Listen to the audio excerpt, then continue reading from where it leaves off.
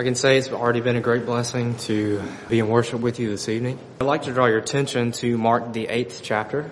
In Mark chapter 8 and verse 27, we read, "And Jesus went out and his disciples into the towns of Caesarea Philippi. And by the way, he asked his disciples, saying unto them, Whom do men say that I am? And they answered, John the Baptist, but some say Elias, and others one of the prophets. And he saith unto them, But whom say ye that I am? And Peter answered and saith unto him, Thou art the Christ. And he charged them that they should tell no man of him.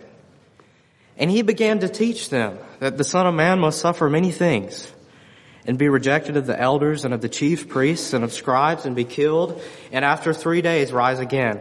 And he spake that saying openly. And Peter took him and began to rebuke him. But when he had turned about and looked on his disciples, he rebuked Peter, saying, Get thee behind me, Satan, for thou savorest not the things that be of God, but the things that be of men. And when he had called the people unto him with his disciples also, he said unto them, Whosoever will come after me, let him deny himself and take up his cross and follow me. For whosoever will save his life shall lose it, but whosoever shall lose his life for my sake and the gospel's, the same shall save it. For what shall it profit a man, if he shall gain the whole world and lose his own soul? Or what shall a man give in exchange for his soul?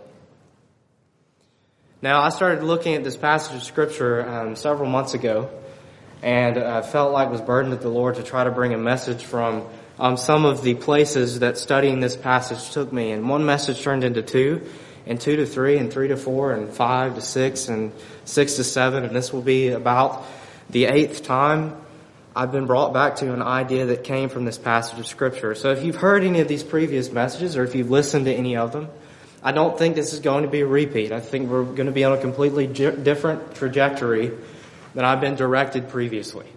But there are a few principles that we have to establish before we can really start unpacking this specific passage of Scripture. And one thing that is really Western literature has taught writers throughout many centuries of perfecting the art of writing is that one thing you do when you're fixing to go into maybe a paper, especially if it's a really long book, you set some parameters for your argument. You say, this is what I believe, and this is what I don't believe, and then you elaborate on that. I think there's one important thing to remember tonight before we dive into anything else.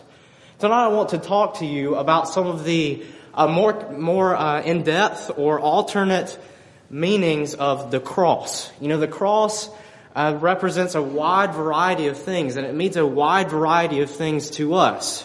Now, first and foremost, as it relates to our salvation, I don't believe there's anything special about the physical substance of the cross that Jesus Christ suffered on. But I'll tell you today that as we consider the cross and we consider what Jesus Christ did on the cross for His people, when He shed His blood, we can go ahead and establish that we had nothing to do with that. That was only Christ's blood. That was only Christ. That was only His work. He was the perfect Lamb of God who was capable of taking away the sins of His people. And He did that, and He said, it is finished. That wasn't a metaphorical statement. That was not figurative in nature. He was not using poetic license. He said, it is finished, because it was indeed finished. I submit to you this evening, that is not only a parameter we need to remember as we consider some of these principles this evening. That is a principle that should infuse your life with a greater sense of joy and purpose than anything else upon the face of this earth. Amen. Nothing that you do on a daily basis has to do anything with your own self-interest. Christ has secured your eternity. Your life is hid with Christ in God. Oh, when we realize that fully, the gratitude that ought to fill our hearts and souls, the lengths that we ought to be inspired to go to serve Christ in a better way. Because He's paid the ultimate price, the ultimate sacrifice. Yes, He suffered on a cross. Yes, it was on top of Calvary. Yes, it was somewhere over across the ocean. In reality, that's not as important. Yes, those places are special to us. But the fact of the matter is, Christ bled. He died. The wrath of God was released upon Him, and He paid for the sins of His people. Now, as we're reading about these circumstances leading up to the death of Christ, We've already observed a very important character in Jesus' ministry, Peter. And man, Peter was quite a guy. I don't know exactly what type of personality that he had, but I think people would qualify him as having a very big personality. Because he seems like he's always the first one to speak up.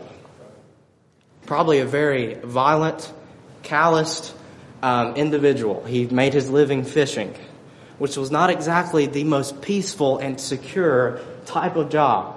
If you want job security, don't go be a fisherman on the Sea of Galilee. Especially when boats were about the size of this pew that Brother Tim was sitting on. Not exactly a secure job. And Jesus asked his disciples this incredible question. He says, "Whom do men say that I am?" And they tell him, some say John the Baptist, others say Elias, and others one of the prophets. And his question becomes even more specific. He says, no, essentially, not who do men say that I am now, who do you say that I am? Who do you as disciples say that I am? And Peter says, "Thou art the Christ." And Jesus tells him elsewhere in the Gospels, when he utters this statement, he says, "Blessed art thou, Simon Bar-Jonah, for flesh and blood hasn't revealed this to you, but my Father which is in heaven." This is nearly an irrational or supernatural confession that Peter is making. He's just looked at this fisherman, this man that is nothing out of the ordinary. He has wandered across Israel for his entire life. He seems to belong to no man. He's not educated, yet he's going around healing people, teaching these miraculous things that no one can really understand. And Peter looks at him and he says, "You are the Christ. You're not just John the Baptist. You're not just Elias. You're not one of the major or minor prophets. You are the Son of God." And so Jesus, after he's made this incredible confession, he begins to teach them more about himself. And one of the important things that he's going to teach them is that the Son of Man, as they had thought, was not upon the earth to establish an earthly kingdom. He was not there to restore Israel to its formal glory, but he was there, as we're told in verse 31, to suffer many things and be rejected of the elders and of the chief priests and of the scribes and be killed, and after 3 days rise again. And Peter is an important figure in this, because Peter is just an incredible example. There's a reason Peter is present in the Scripture. He wasn't just one of the disciples of Christ. He was that. He was an incredible, powerful preacher. It seems like he wrote prolifically. He wrote 2 of the books of the Bible, 1st and 2nd Peter. And I think his life was a real struggle at times. Because he goes from making this statement to, at the point in Jesus' greatest hour of need, he's cursing Jesus' name and denying that he ever even knew Christ. And part of the reason that the main verses that we're going to consider follow up this incredible confession of Peter's is because it's exemplifying something about our lives. You go read about another character in just a chapter over for the one we just read in, who comes to Jesus with a child possessed by a demon. Talk about something frightening and mind-numbing. That's not something we deal with perhaps as explicitly as they dealt with in the Gospels. But at times, children possessed by demons, they'd run and they'd jump into the water and try to drown themselves. They'd run into the fire and burn themselves.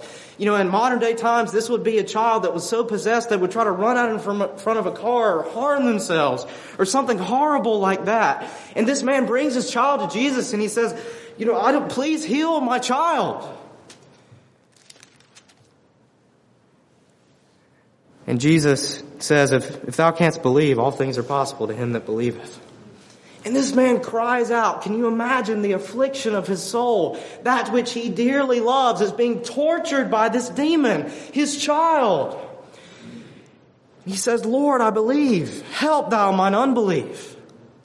This attitude of Peter, the attitude of this man here, I submit to you this evening, the vast majority of our lives, we're not going to be on our knees with our hands in the air, giving all the glory to God, feeling as assured of His existence and of our salvation as we have ever been. The vast majority of our lives, we'll be on our knees saying, Lord, I believe, but please just help mine unbelief. I'm too imperfect to believe perfectly. I try to walk as if you do indeed exist. I try to act as if you exist.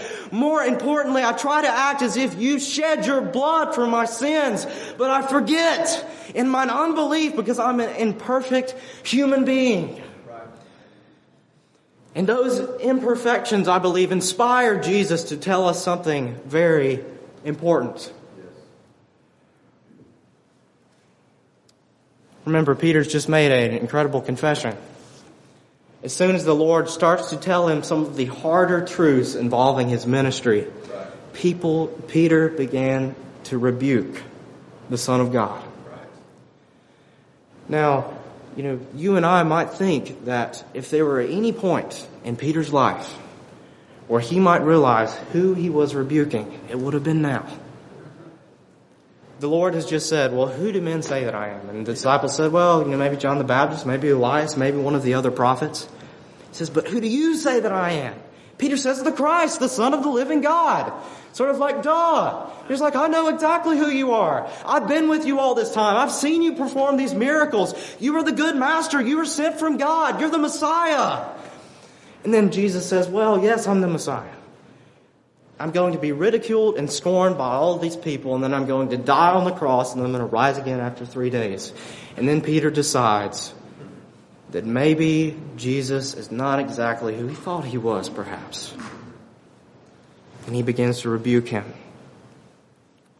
And then Jesus says, God forbid that this would ever be us. Get thee behind me, Satan. For thou savorest not the things that be of God, but the things that be of men. And when he had called the people unto him with his disciples also. I think it's noteworthy when Christ is either attracting people or he's drawing people to him. Many times he revealed incredible truths to the disciples when it was just the disciples with him. Case in point, the Mount of Transfiguration. But also there were times when Jesus called people to him because he was about to say something important. I believe this is a moment where he is about to say something that is crucial to the life of a disciple of Christ. And he says, whosoever will come after me, let him deny himself and take up his cross and follow me.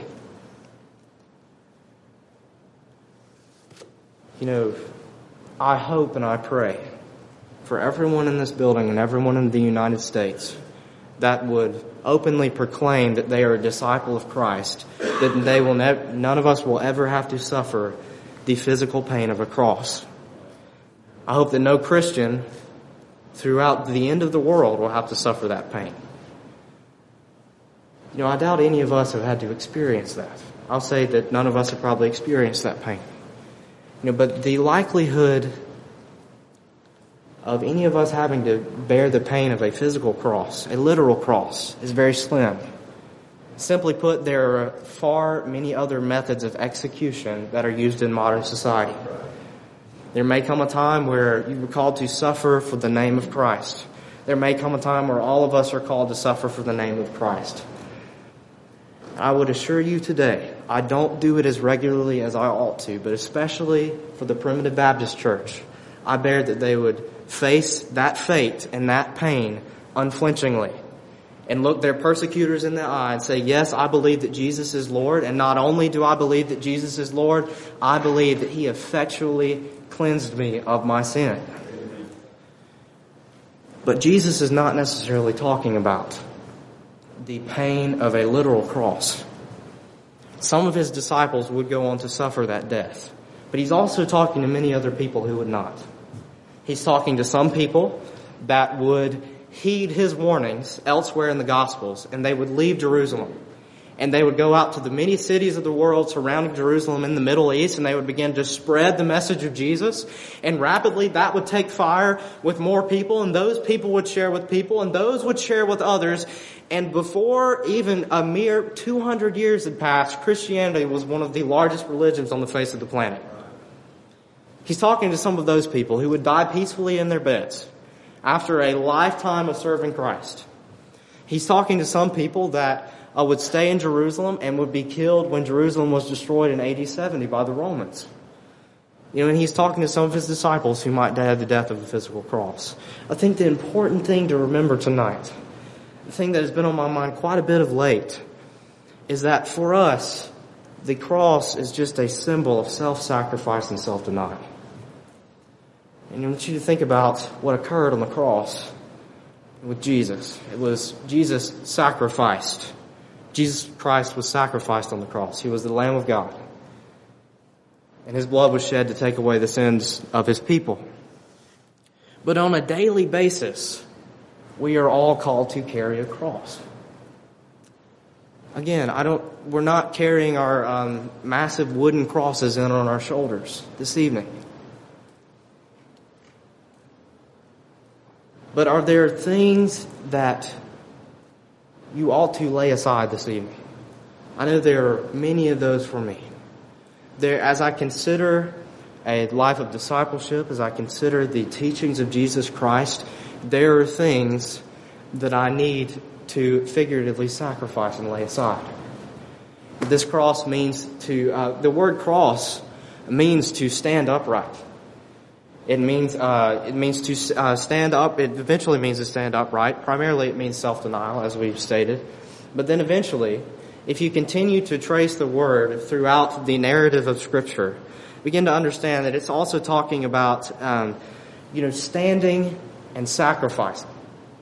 This is a very, very interesting word.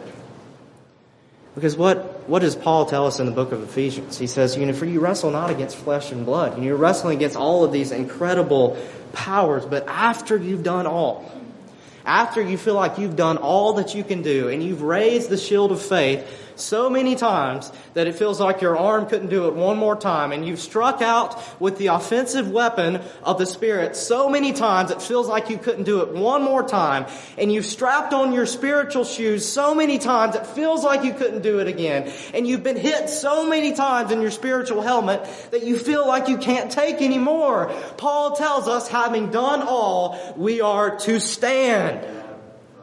We are to stand. And that is the principle here. Because we're getting up every day and we're each picking up our own burden. Paul had his burdens, did he not? Did he not have his thorn in the flesh? And he besought God 3 times to take it away from him. And he realized that finally, after he beseeched God again and again to take away this one sin that was eating away at his soul, he realized that his strength, God's strength, was made perfect in weakness, and he was just to bear it. That was his thorn. Do you wonder why he uses the word, or why we've adopted the word, thorn?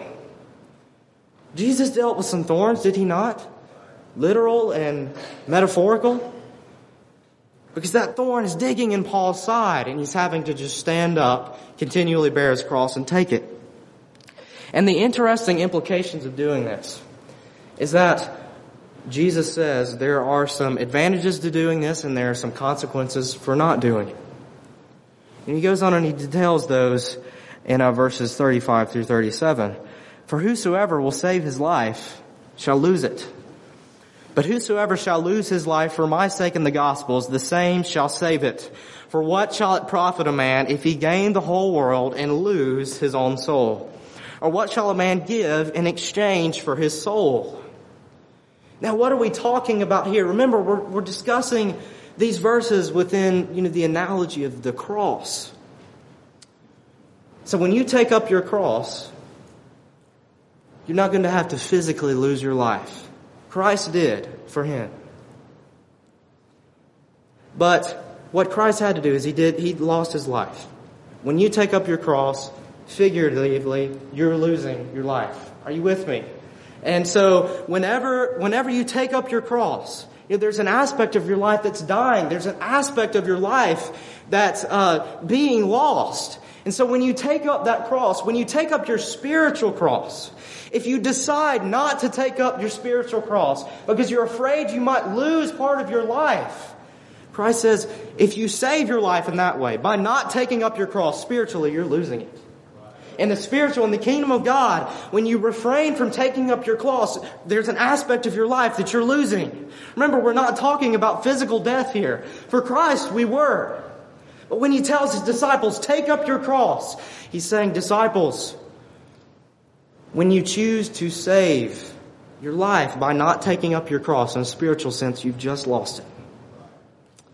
And when you choose to hang upon the cross of self-denial on a daily basis, you have gained your life.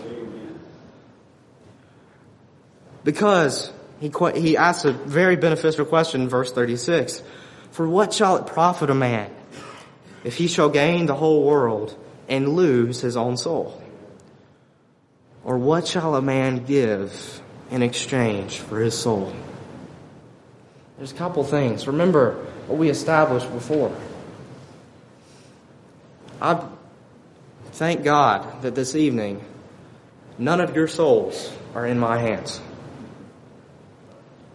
Because I know this. I know this from many long hours of playing football out behind the church, that I don't have the best hands. Submit to you today that there's a few marks on even the best wide receivers statistics in the world today. Nobody has flawless hands. I'm so immensely thankful to stand here tonight and realize that not only none of your souls are in my hands, and my soul is not in any of your hands. Your soul is held in the nail-scarred hands of Christ. Amen. Although He may have let men mar His hands, He tells us in John chapter 10 that our souls are held in the hands of His Father, God the Father, and no man is able to pluck the souls of His sheep out of the Father's hand. So what are we talking about here this evening? Well, that word, lose your soul, is incredibly interesting. It means to damage it. And again, words are so interesting in Scripture. And I'm thankful for the translators who translated the King James Bible so ably, because you're able to trace those words all the way back through the New Testament. And you begin to see that that word lose simply means to tame. Because there is a creature inside of you that is roaring, that is groaning, that you can slowly tame by refusing to take up your cross. Because here in this world, we are struggling against something that is very powerful. An influence that is a lot of times predominant in our lives. We're self-interested. We're nasty. There was a mid-century philosopher that qualified life as nasty, brutish, and short. And what we began to realize is that when we oriented our systems of government, specifically our economic systems, around the belief that human beings were self-interested, prosperity skyrocketed. Because people are self-interested. You can't orient a system of economics around the idea that, people are just going to help each other. They're all going to, dish all the money out of their pockets to all the poor people they see around them. History has proved that to be false. But what history has proved is that the predominant element of human nature is self-interested and most of the time nasty and depraved. We're fighting against that. And when you allow that to grow, there is an aspect of your nature that grows fainter and fainter. Less than the last remaining section of our time, look with me at a very well-known verse in Romans chapter 8. And we're going to observe a few things about the creature, as we have termed it, and then draw a few connections back to the passage that we have just considered. Because in Romans chapter 8, we are told that there is indeed a creature. And that is the creature that we all want to nurture. Romans also establishes other elements of human nature, like in Romans chapter 7, where Paul cries out eventually. He goes through all of these different details. He says, that which I want to do, I don't. That's what the spiritual aspect of me wants to do, I don't do. And that which the spiritual aspect of me doesn't want to do, that's what I do anyway. And he finally reaches to this conclusion. He says, "O wretched man that I am, who shall deliver me from the body of this death?" Praise God, he answers his question in the next chapter. Because there is a man who will come with the sound of the trumpet and the voice of the archangel to rescue the wretched people on this earth from their bodies of death. And that's what Paul is talking about. Because there is an element of each born-again child of God that roars within them. It doesn't like this earth. It doesn't like the environment that it's in. It wants to be free.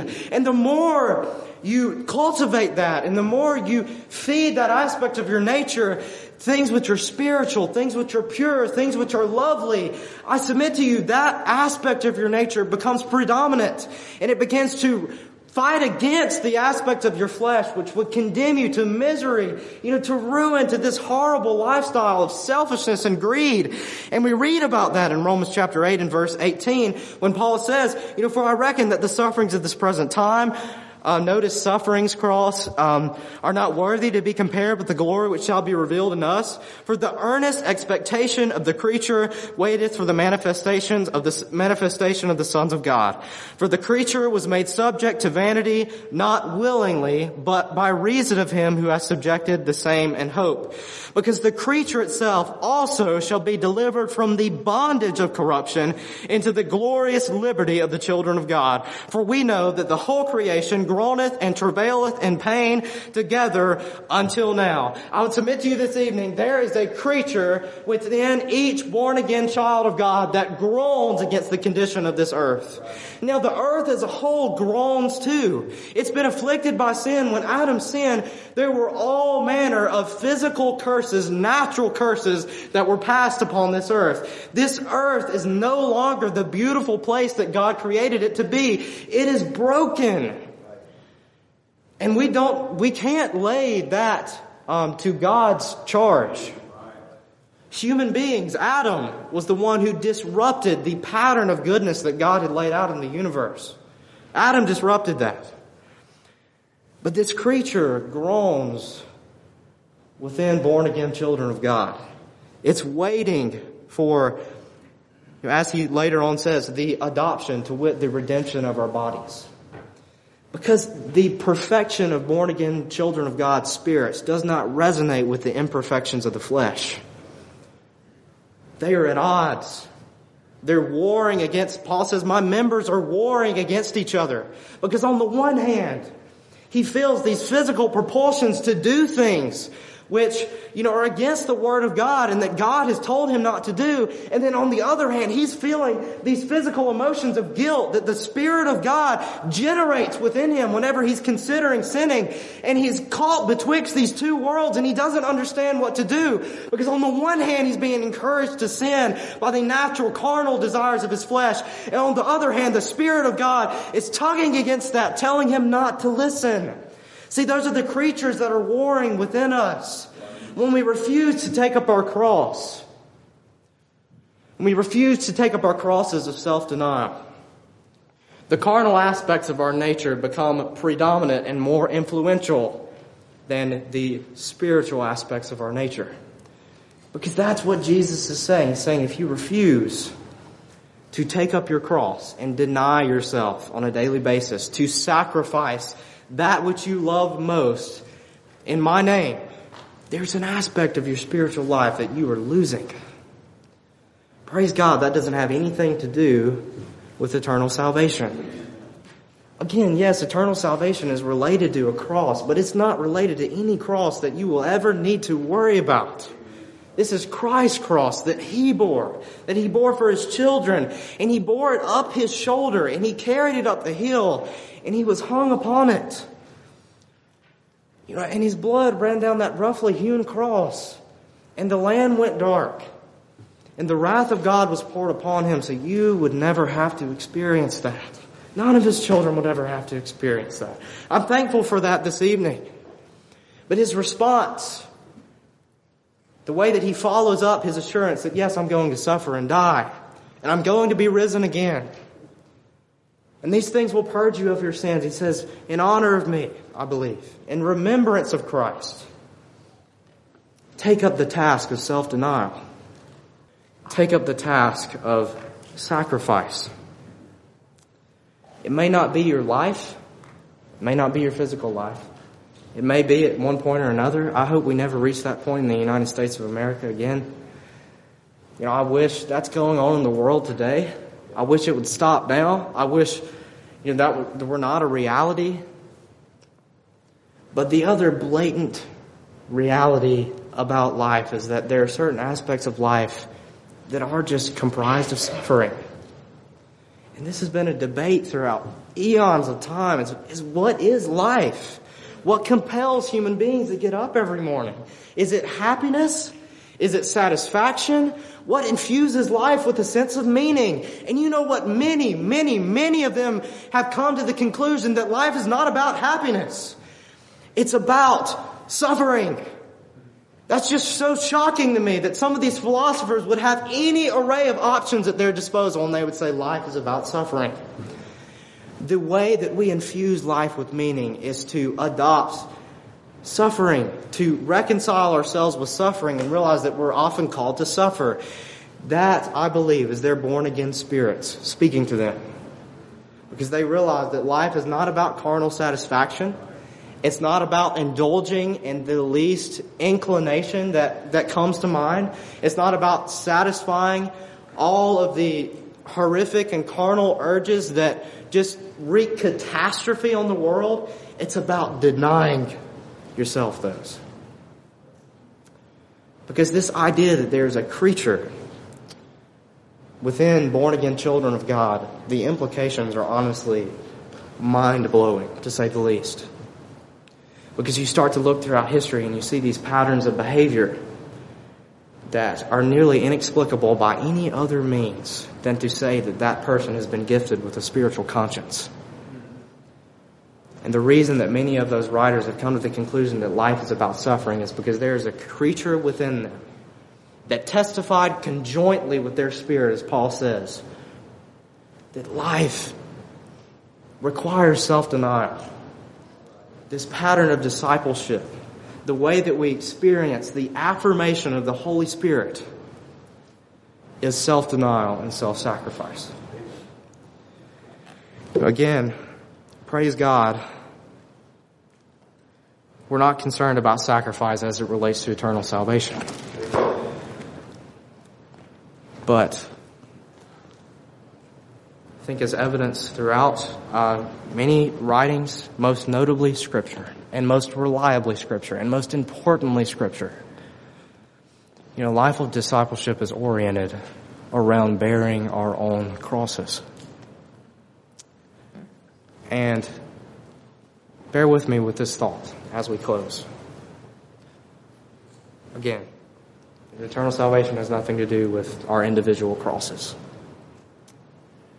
But the reason that Christ hung on the cross alone, he had someone to temporarily help him bear that burden as he went up Calvary. But when it came to bearing the wrath of God, he bore that on his own. He did that on his own. The reason that he hung on the cross alone is the same reason that you and I each have our own crosses. We have to have our individual crosses because the things that I'm called to sacrifice are not the things that all of you are called to sacrifice. The things that you may be called to sacrifice are not the things that I'm called to sacrifice. Someone can help you bear that cross. But there comes a time where you decide, what is it that I'm called to sacrifice? What have I missed in my life that could just be thrown out the window? I pray that we would seek the guidance of the Holy Spirit in that. There's a whole series of messages could be preached on what sacrifice looks like in a life of Christian discipleship. I think perhaps the inclination that I've received that other than the message I've tried to present, this passage of Scripture is closing for a time. But I would hope that it would be a topic of daily reflection. Because there are many things that we would do better without. because someone that is willing to lose part of their life saves it. And somebody that is insistent upon saving certain aspects of their life often unwittingly loses it. Thankful for your time this evening.